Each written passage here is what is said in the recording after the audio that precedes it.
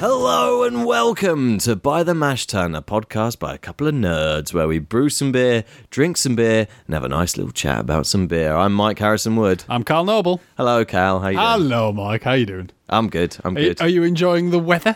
It's pretty chilly out. It is pretty chilly out. It's nice and white out. Yeah. It's the first kind of like snow we've had that's laid for quite a bit. Yeah. It's nice to be indoors after being in that very chilly garage. Yeah, I bet it is. But it took a quite a while to get everything to temperature.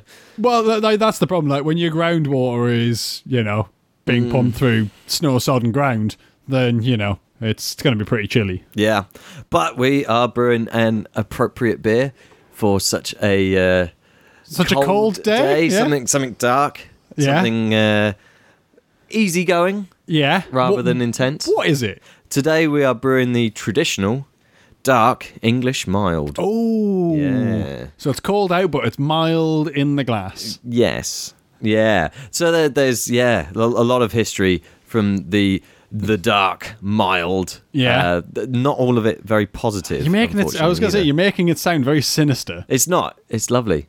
This is part of many episodes ago. We talked about the sort of the bitter spectrum when it came to ales, where you had the sort of session bitter all the way up to the premium bitter. Whereas before session bitter, there's a style called mild. Yeah. That is renowned for being super weak, almost dark. Yeah. That you do get light milds as well, but we'll get to that much later. And refreshing, but still flavoursome. Okay. Yeah. So percentage-wise, we're talking like 3%, really, aren't we? Anywhere from like 3 till about 3.7, yeah. something like that. So the lower end of it, so, it's supposed to be very sessionable. Yeah. Okay. Sessionable, easygoing. The important distinction between what makes it not just a weak stout is that you're not looking for a huge amount of sort of bitter, aggressive dry roast that you might get in a stout or a porter. Yeah. You're looking for more of that sort of yeasty ester, sort of rum raisin type. Yeah. Brown sugary sort of flavours. So almost kind of like a little bit Christmas cakey, but lighter. Yeah. Still definitely a beer and still definitely malty. As opposed to an actual Christmas cake. Yes. But it can be a very, very nice style. It definitely suited for cask conditioning. Yeah. It doesn't really do well on CO2. No. As much. But I suppose it's the tradition of it, isn't it? It's that, like, the preconception of what a style should taste like, because that really does affect a lot of people's interpretation of whether or not a beer is good, is their preconceived notion of what that beer should be. Yeah. Which is why there's that heavy knee-jerk reaction to kegged beers. If it's not familiar, yeah. Yeah, like people go, oh no. If it's not cask, then it's not proper beer, and it's like, but it's more because not because they don't like it on keg, but it's that preconceived notion of what it should and shouldn't taste like. That keg used to be crap 10 years ago. Yeah, exactly. Or if it's keg, it's lager. Yeah. And similarly, you get a lot of negative thoughts about what mild is based on what it used to be, not on what it actually is these days. That you hear stories, or I've heard stories at least, of pubs treating the mild almost like the slops, like it's the worst of the worst. It's the runoff. It's the beer that is means to an end entirely. Yes, So much so that rumours were that places would literally take the slops from the drip trays, and chuck it in the barrel. Yeah. I mean, and then serve that to people. I imagine that probably did happen in a few places, but I really don't think it was a commonplace practice. But I mean, there again, like watering down beers was quite a common practice in a lot of places. And again, it's like, okay, did that actually happen as regularly as people say it did, or was it just one or two places and then the story spread? Loads of places were doing it. But, look, everywhere's watering down. Exactly. Yeah. And it is really hard to know because, now you get publicans who are doing it for the love of it and not just because it's a job, especially free houses where it's not owned by a brewery, and they're doing it out of an enjoyment of actually running a pub. And it does seem very unlikely that if you enjoy running a pub, you're going to be watering down your beer. Whereas maybe if it was a brewery-owned one and they've just employed somebody who really doesn't care, just a manager, and they just want to turn a profit, then maybe that sort of thing would happen more regularly. But yeah. And I also assume with the wooden casks from many years ago, that type of thing was a bit easier to tinker with. Yeah. It's very hard to, especially like kegged beers. You haven't got a chance of being able to tamper with that unless you've got the correct tools. The kind of modern day casks you probably could, because you can just create an open hole in the top if you want. Yeah. But I'd like to think that, those sorts of practices are long gone. Very few and far between, and, a thing of the past, hopefully. Yeah. And they were always cheaper as well. Yeah. That was one of the sort of English traditions, that you had bitter, and then if you didn't want to spend as much, you had the mild as well. Yeah. And it was represented in a lower quality to go with that, or at least cheaper ingredients. So is a mild, traditionally were they second runnings, the kind of like traditional small beers? I know that was a thing that happened back in the day, that you would have similarly these days where you have your sort of pre-sparge runoff as being like the premium stuff. That's the really good stuff. Then you would have that second running, and they would almost be brewed as two different beers. Yeah, and so you'd sort of give the staff the crap stuff, and so like they were traditional like small beers, weren't they? Yeah. So it is interesting whether or not maybe mild came about from that, where they had the bitter being the like the kind of premium stuff, and then whether or not milds actually came about as second running beer, which could go a long way to explain the the perceived lower quality and lower percentage. And so all of these sort of negative historical factors all combine to make it have a reputation, especially with older English people, that because you will have people in the pub sort of say, oh yeah, I really like a nice flavoursome dark beer, but I want something a bit weaker. And then you suggest a mild, and they go, I'm not drinking a mild. No, I'm not. I don't drink mild. I don't like mild. Yeah. And it's like, well, you might like mild. Have you tried it? Yeah, and that mild is now a style brewed regularly by breweries and actually treated with the respect of any beer that they make. Yeah, exactly. And it's not just some slops in a barrel. Yeah, so, I mean, talking about kind of, brewers taking care and attention, take us through your recipe. Yeah, my mild. I did do sort of a mild a few years ago. Okay, I mean, like, explain to me what sort of a mild is. Well, I wasn't really sure. I wasn't going for a specific style or another. I thought something that might be quite interesting is to sort of do a either hoppy mild, but with less of the yeasty bits. Right. But then I also really like the idea of sort of session black IPAs, and so I was trying to do something in between the two. So it had some of that malty base and then that really big hop hit as well. How did it work out? It was lovely. Yeah? It was really nice. So I'm using an adjusted version of that recipe. Right. Just with slightly less hops, and the hops I am using aren't going to be the sort of New World stuff. I'm going for a bit more traditional English. Okay, so have you done research into what a mild recipe is, and have you altered your recipe to fall more in line with that? Well, I did at the time. I think it was mostly coincidence rather than anything.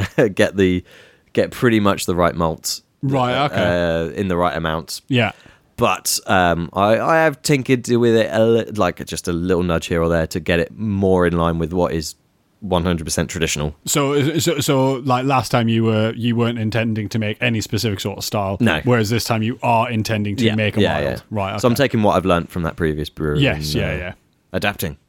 So first of all, it's an English style of ale. So you've got to have the classic, the big boy, the the wonderful, sweet malt Maris Otter.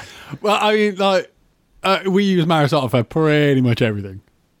If it's an English style, Yeah. it's gonna have Maris Otter in. Yeah. I mean, for American styles, I've used Maris Otter as well. So. Because there's no reason not to. It's Really lovely. good. It's fluffy. It's a sweet dream. Yeah.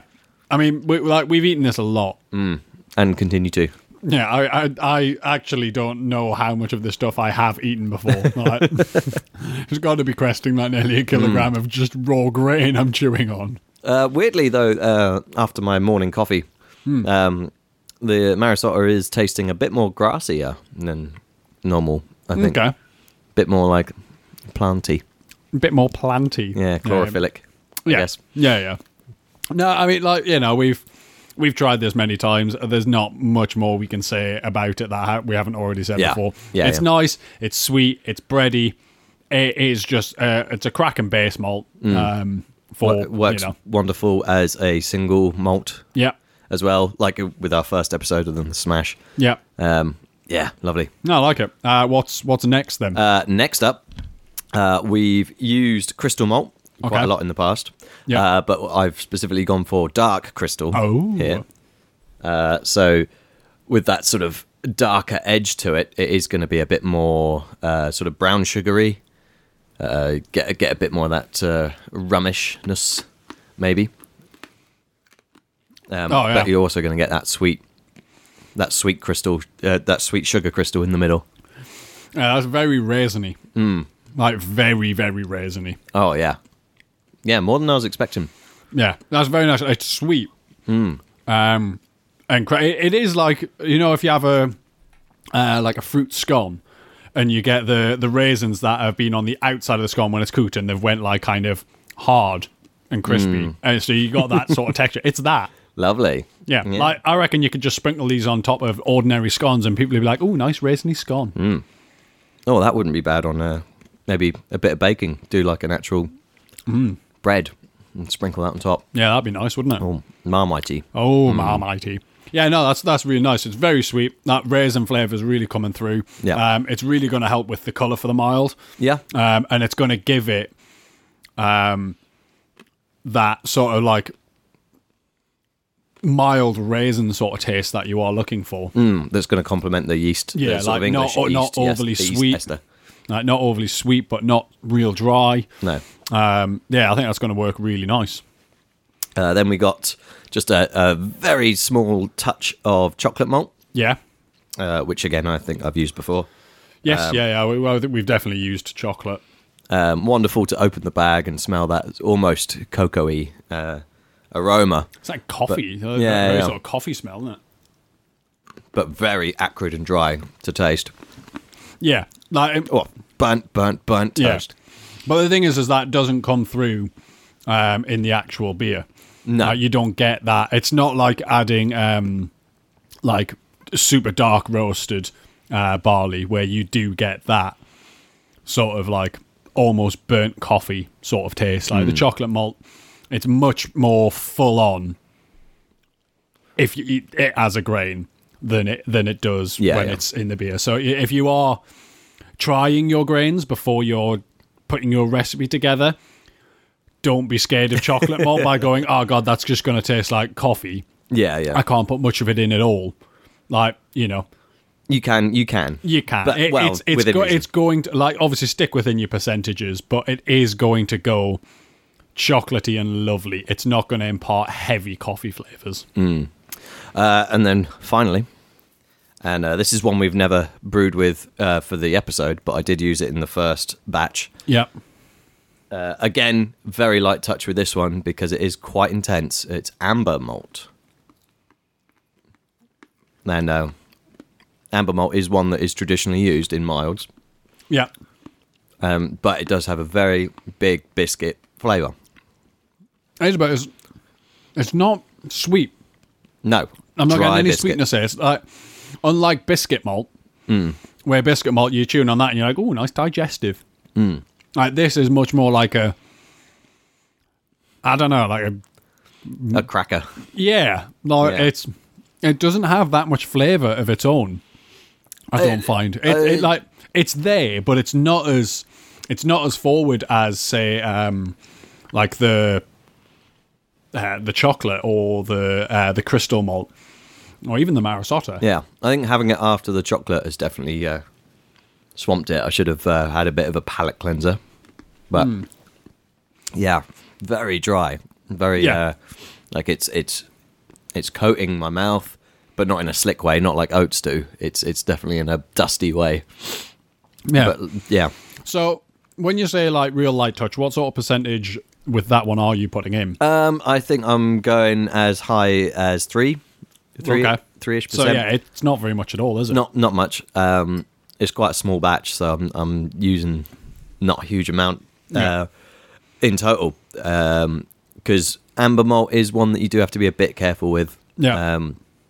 Because it can, unless you have a sort of huge sweetness or a huge intense hop flavour there to support it, it can override everything else. And that's not what you're looking for. I imagine you want more of that sort of like the crystal malt that come through with that raisiness. Yeah, you're looking for balance. You're looking for everything there to be detectable, but nothing to dominate anything else. And that is one of the key things with milds is that they are balanced. Yeah, like you have to. If it's not balanced, if you're getting one way or the other, it's not a good example of a mild unless you are consciously trying to do something like that. If you're consciously trying, I want to do a hop forward mild. Then you're breaking. Like I was sort of. Trying, you're breaking the sort of mold on a traditional mild that way. But you know, if as long as what it comes out like is what you intended, you've nailed it.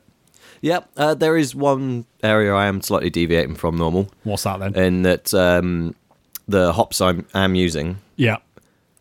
They are English hops. They're not super new, but it's a newish variety. Yeah.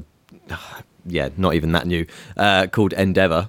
Yep. So rather than your ancient styles like your Fuggles or your East Kent Goldings that tend to have more sort of grassy, earthy notes. Yeah.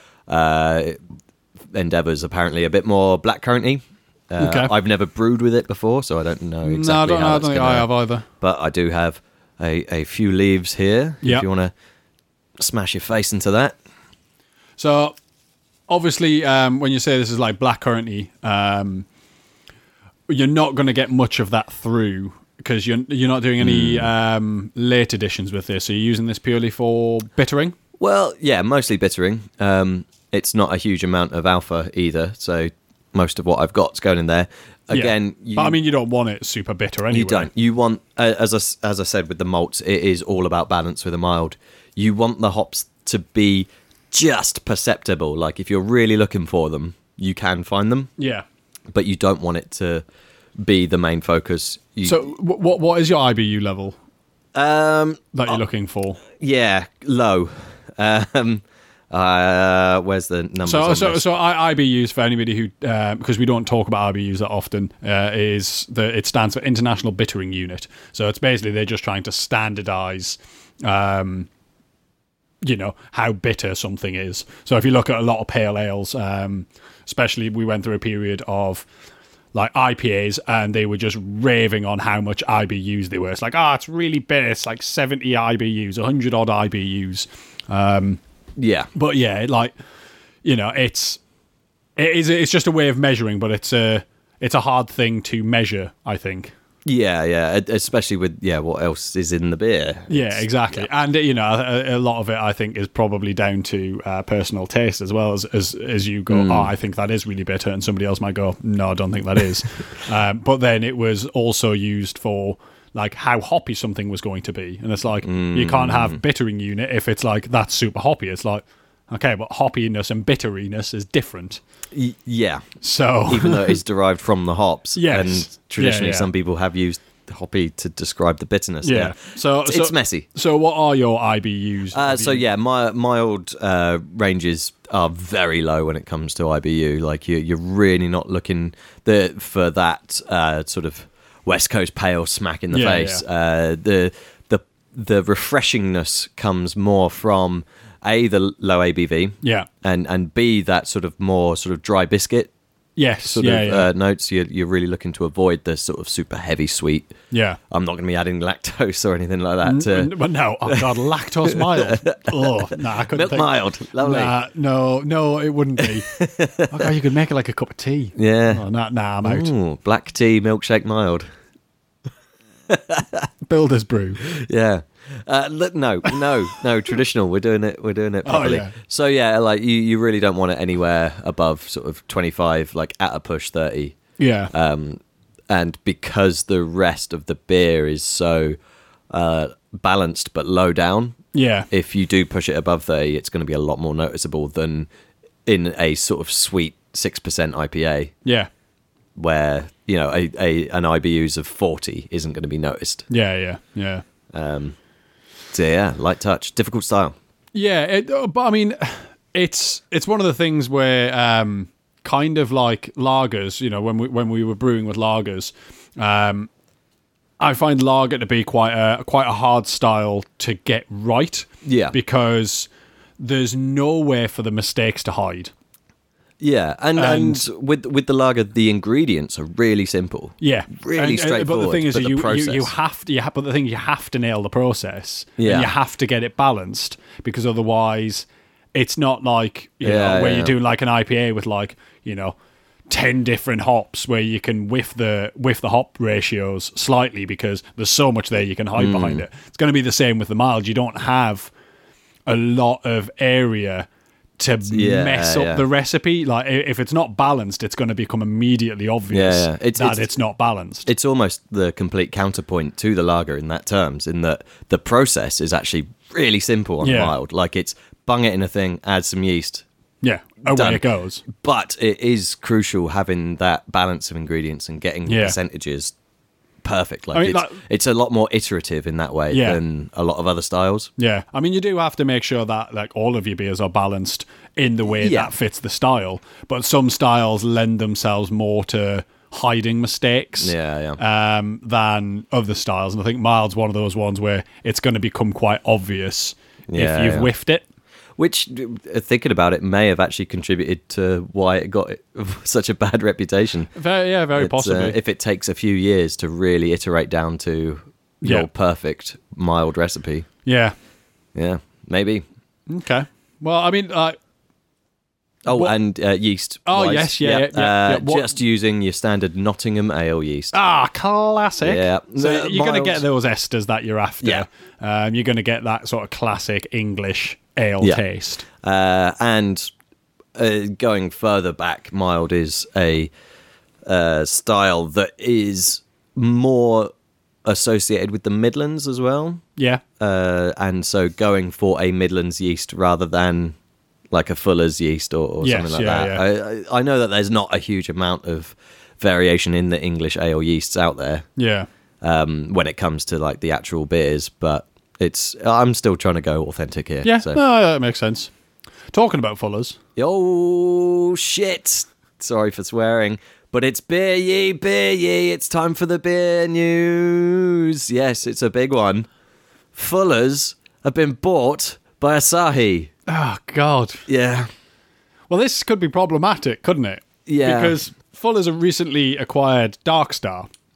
Yeah. And we trusted Fuller's to leave Darkstar alone and not tinker with it too much because, Because we love Darkstar beers. We like Darkstar beers. And, I mean, Fuller's, they're not...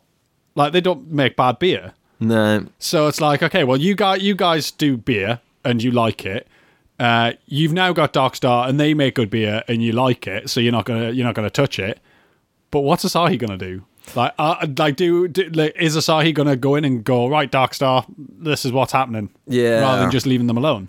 Yeah, and it is important to note that Fuller's have, as part of the sale, split their sort of property business. So all the pubs that they own, all the tied pubs that are tied with Fuller's, will stay in their possession. Yeah. Asahi have just bought the beer, the brewing, the distribution network side of the business. So all your Fuller's pubs will stay Fuller's. Yeah. But you might not see Fuller's beers if there is a disagreement. That's it. It's if there's a disagreement. Whereas I imagine Fuller's pubs will still probably have a deal with yeah. their ex-breweries to keep them supplied. Because I'd like to think that Asahi have looked at it and went, okay, no, this is working the way it is. Let's not tinker with it too much. Because, if it ain't broke, don't fix it. Yeah. But then we said that about Fuller's buying Darkstar. Well, that is true. So... Well, that is big news. I think it's going to be one of those we just have to wait and see. It's not necessarily a negative. No, and one thing that it does give is a sort of positive support and reinforcement that the cask beer industry is doing well. Yeah. Well, like when it's attracting the attention of big investors, multinational. Yeah. Investing. Then it's like, okay, right, they're wanting a piece of that action because it's doing well. Yeah, and as we've said before, a lot of styles shouldn't be, it should rarely be put in cask, should be kegged, but there are some styles, mild included, that are just better in cask than they are in keg. Like kegged mild? You don't see that often, do you? Not very often, no. So, yeah, it's... I can't imagine Asahi are going to start just going, right, sod it, let's start kegging all of the miles. No. Oh, London Pride on keg. Yeah, no, I'm all right, thanks. But it's a positive thing, I think, and it shows that the industry's expanding. Because obviously beer sales are up. A lot of different sectors are up, so it's like kegged sort of interesting beers and cask beers, I think, are also increasing. Yeah. So yeah, it could be good. Talking about beer. Ooh. Should we have a beer? Yes. All right then. So, what we've got here then, Mike? All right, we have from Boutiliers, which, we get them so much, but... We do, but, the recipe's on there. I know, that's amazing. They do so well with it. So, Boutiliers have done a green hop mild called Sleep Delays. Sleep Delays. So, for those that don't know, green hop is when you take the fresh hops from the vine and you put it straight in the beer without drying it. Oh, obviously, this is a little bit after that. Because hop season is more like your September time, so you normally start to see the green hop beers around November, like end of September, November time. There's October in between those two, isn't there? There is classic October. You start seeing them in October, November. There you go. Classic October. Love it. So obviously having it in January is, or technically February now. Does it have a bottled on date? Let's have a little look. No, but it's, not that I can see. Okay. But it does have a best before as being May. So we're, towards, we're on the back end of it. The 2/3 way through it. Yeah. Which for something that is trying to go hops isn't great because they're the first thing to diminish, whereas the malt character develops lovely. Yeah. Right. So, yes, having a quick look at the entirety of the recipe, which is on the bottle. Yeah. You do have Marisota. Obviously. There is some Pilsner in there. Okay, interesting. Which, might give... I think there's so much else going on that's not going to sing through, but we'll find out. Crystal. Yep. Lovely. Classic. Oats. Okay. Adding for a bit of mouthfeel there. Mouthfeel in a mild. Might be nice. You got the chocolate malt, and then you got some roasted barley as well. So, no amber. No. I mean, I am wondering whether or not, like, the oats, because, I mean, one of the things you associate with the mild is it being a bit thinner. Yeah. So whether or not they've put the oats in there to kind of just, counteract Give it that. A bit more, yeah. But will that remove the refreshing nature of the mild? Who knows? There's only one way to find out. It is low, ABV-wise. It's 3.1. They've also given the OG. There's not many places that give the OG. OG! At 1.033. Wow. So to get down to 3.1, there's presumably still quite a bit of sugar in there. Yeah, I think so. Let's have a little go. Okay. So a bit chocolatey, but a bit chocolate, but a bit yeasty as well. I am getting a lot of the yeasty aromas. Right, I'm going to go in. It's going in. How's he feel about it? I'm going to go in 2. A bit, yeah. You've got a dryness, but it is a roast dryness. It's more like a stout than I was expecting. Yeah, well, it's got a heavy bitterness. Yeah, the fact that there's green hop, they have made a big point of the fact that there's Northern Brewer hops, and Green Challenger. I presume Challenger's the hop, and then Green is the green version of that. Yeah, you don't think they've come up with a new hop called Green Challenger? No. And the IBU's 18.3, so yeah, very low down there. It is very low down there, but the bitterness really sings through. I wonder if that's to do with the greenness of the hop. Maybe might not have that acid. Yeah, well, because you need to, like, if you're using green hops, you need to put in a lot more than you would of a dry hop. Yeah. Well, due to their convenient bar chart, we know that they put in a lot of it. I do love that. Is that the same amount as Maris Otter? I don't think by weight. Because the line is exactly the same amount. Yeah. So do you think that's to do with kilograms? I think they've used the same amount of kilograms of green hop. As far as the bar chart goes. Right, so it's right, okay. Yeah.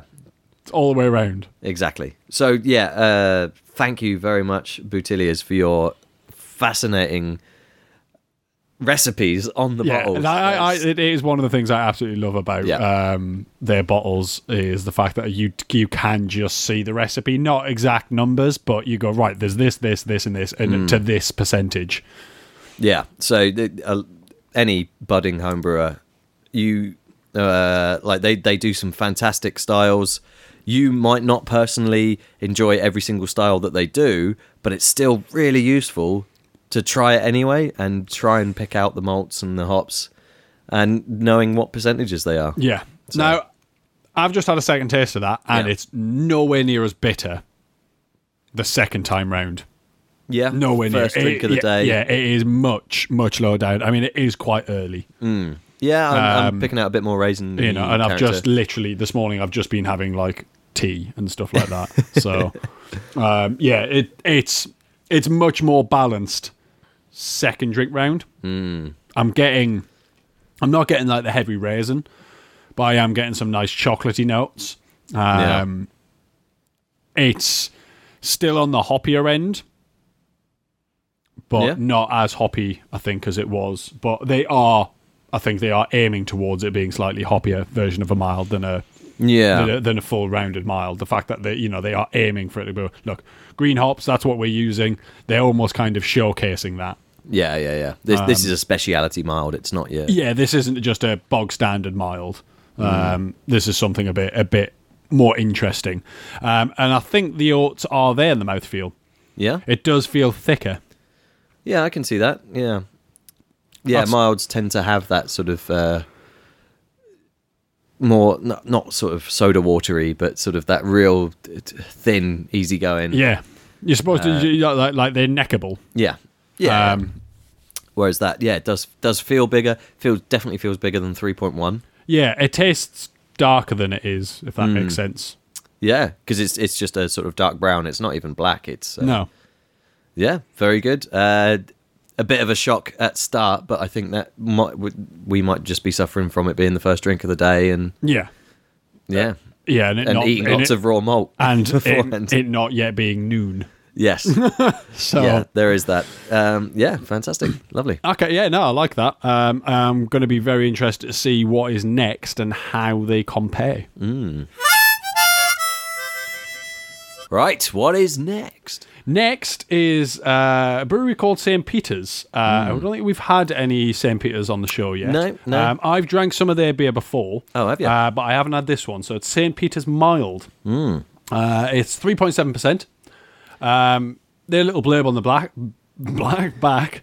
A classic example of a beer mild in hops, but not in flavour.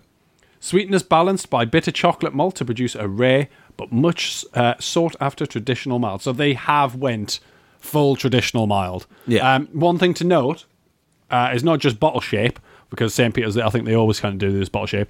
Green glass. It's a dark green. It is a dark green. It's not your Grolsch sort of or your Beck's brightness. No. It's not like a lurid green. But with something that is mild in hops, you're probably not that bothered about something getting light struck. Yeah.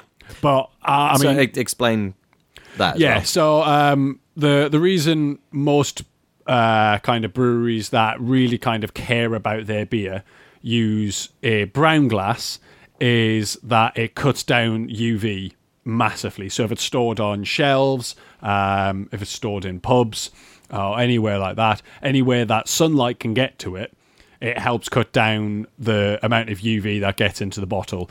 UV is the enemy of hops, essentially. Yeah. Not necessarily hops as a plant, but the molecules that make up that hop flavour that you want in beers gets denatured by sunlight, falls apart, and you end up with something that is referred to as catty. So it ends up tasting a bit musty and a bit like licking a wet cat, by all accounts. Yeah. Having never licked a wet cat, No. but I do know what wet dog smells like. That's different. I don't know how. I mean, I don't know. Are they different? I don't know how similar they get. You've got cats. Yeah. I'm assuming you've licked a wet one. Well, they lick themselves dry, so I don't know. I don't understand how that works. Yeah. I think it's because cats, instead of tongues, they have little bits of sandpaper. Right, okay. And that just removes all the moisture somehow. Obviously, yeah. That is what light struck is. And it's often a sign of breweries either fast turnover, so they're not really bothered about using... European lagers. So, I mean, I personally try to avoid anything in clear glass. Unless I know how it's stored, so I personally like Newcastle Brown. I mean, hey, that was good. Though. I like that. Yeah. But I don't use anything other than brown glass for home brewing because I know some things are going to be sat on the shelf and they could be sat there for quite a while. I did used to because I managed to get a large amount of Grolsch flip tops. Yeah. This is before I found out about the light struck thing. Yeah. So I did have quite a lot of my early beers in green glass. So it just so happens that a lot of the early beers I did weren't hop forward styles. Yeah. So it was like green glass isn't as bad. Green glass does cut down on a good chunk of UV, a hell of a lot more than clear glass will. But there doesn't seem to be that much of a price difference at homebrewer level between buying brown glass, green glass, and clear glass. I don't know if there is at a commercial level though, so whether or not it's a cost-cutting thing. Who knows? But I imagine a lot of places use clear glass to make their beer look better. Yeah, because there's a bit more mystery in a darker glass. Yeah. Right. Anyway, the St. Peter's Mild. St. Peter's Mild. Well, you've already had a sniff and a taste while I was nattering away about light struck and licking wet cats. So, how do you feel about it? It's a lot sweeter. But it's still got that dryness. This is what I recognise as a classic mild. It's got just that level of yeasty ester coming through, not too much, just enough sweetness, not too much. It's really balanced. Yeah, I mean, you could drink that all day. It's like pop. Yeah, it's pop. Yeah, it's got that. It's got the raisininess to it, but it's not super bitter. Yeah, there's chocolate there. Yeah, but it's you've got a nice bit of chocolate. You've got a bitterness from the hops, but you've not got a lot of hop character going on there. Just a touch of roast, but again, just not really heavy. Yeah. It's the sort of thing that everybody in your nan could happily drink and not be offended by. Yeah, if there was nothing else, this would be. Yeah. I mean, to be honest, like there's definitely points where I go, no, I'm just in the mood for that sort of beer. Like where I just want to kind of chuck something down my neck hole. Yeah, and going back and trying the Boutilliers as well, the hop character of that definitely comes forwards a lot more, and the bitter finish, despite only being 18 IBUs, it's way more noticeable. I'm not getting that as much. Okay. They're definitely not as much as like the first sip of the Boutilliers one. I was like, whoa, it's big. Yeah, that is heavy on the bit. I was like, I don't know if I could take that down as quickly as I would want to for that sort of percentage with that level of bitterness. But then, actually, I think it was just a case of, look, it's It's 11 a.m. It's your first beer of the day. Again, yeah, if you're, and this is another point there, if you are trying multiple beers in one day, in one session, one beer will mask the next. You do have to have 2 or 3 sips before you're truly experiencing just that beer. Yes. But by then, it might be masking itself in certain ways. Yeah. So it can be tricky. Don't worry too much. Don't judge a beer by its first sip, I think, is the key thing, because anything you've had in your mouth beforehand is going to change how you experience that beer the first time. And also, if you haven't had anything. So when I work away, I don't drink for the entire time I'm away. As soon as I'm back, the first beer I have, or anything like of any sort of alcoholic beverage, tastes so intense. Right, of alcohol. Of the alcohol, but also like especially I'll find I can't go into, because I fly back from Aberdeen, and one of the beers that they have in the airport bar is Punk IPA, and I can't have Punk IPA as my first beer because it's just too much. I'm like, wow, after 2 weeks of nothing. Like this is too much. Like I think last time I had a Guinness.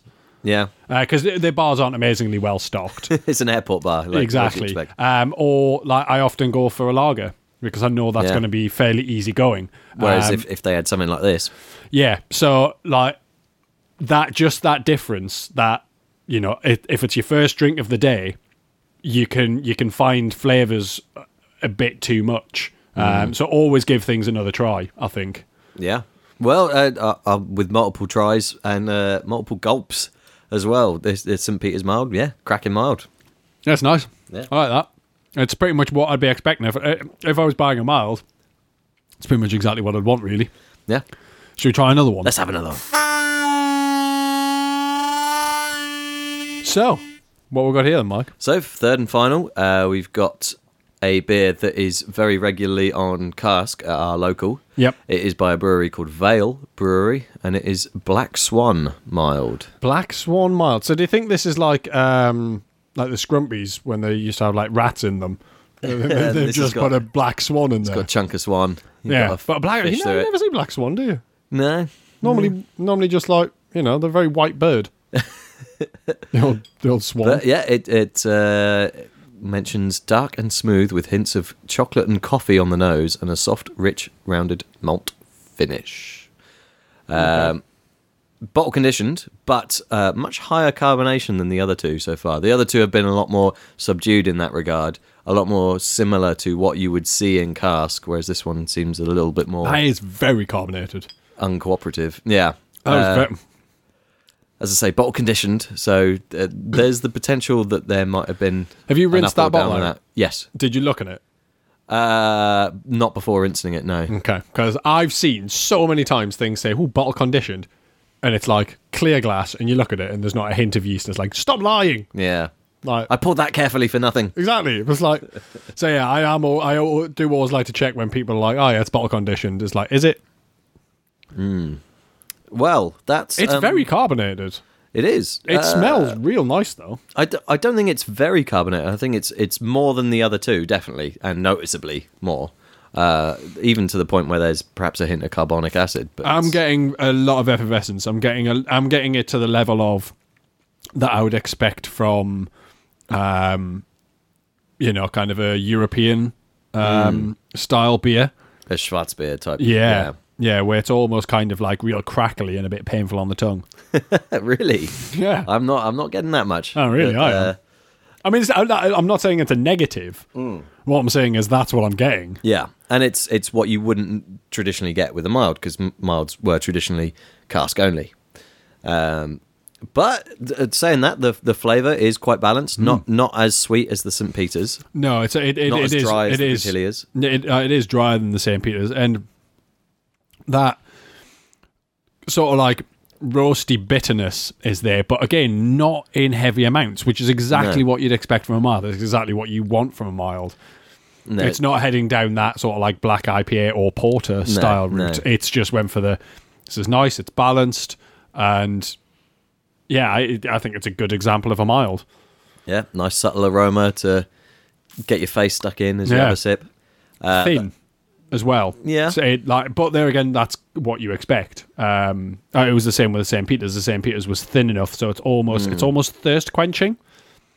Unlike Despite the being Bottiglias, sweet, yeah. Unlike the Bottiglias, which had a bit more sort of body to it, so it had a mouth coating sort of feel.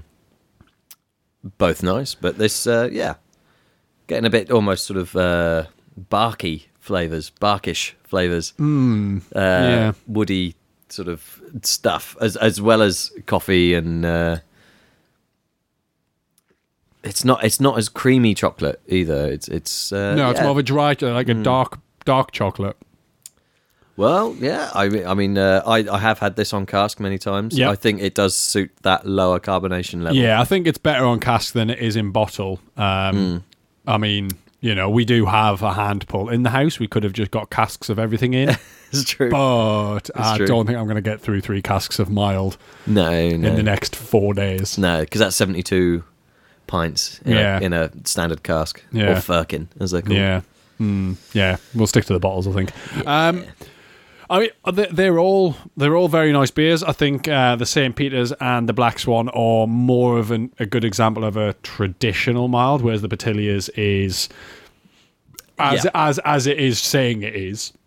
A bit of a variation. It's a bit of a variant on that, and I think it does it very well. It is more hop forward, but I do think that is what they were aiming to do, and I think they've done that. I think they've done it well. It still balances well with the malt, and I think it still balances well with the yeast profile as well. It's very nice. Bit different to a standard mild, but again, I don't think that's exactly what they were going for. Yeah. And mild is also such a weird sort of in the air type category. It's not quite as defined as others. No. So have fun with it. Do what you want. But yeah, between the St. Peter's and the Vale one, I don't know. I think because it's morning time, I'm erring on the side of the St. Peter's. Okay. Than I am the Vale. I think the Vale one would suit being sat in front of an open fire at round about 5 o'clock in the afternoon with a book. A bit more bite. Yeah. Whereas the St. Peter's is lovely, chocolate smooth. It's a really nice breakfast mild with an interesting aftertaste.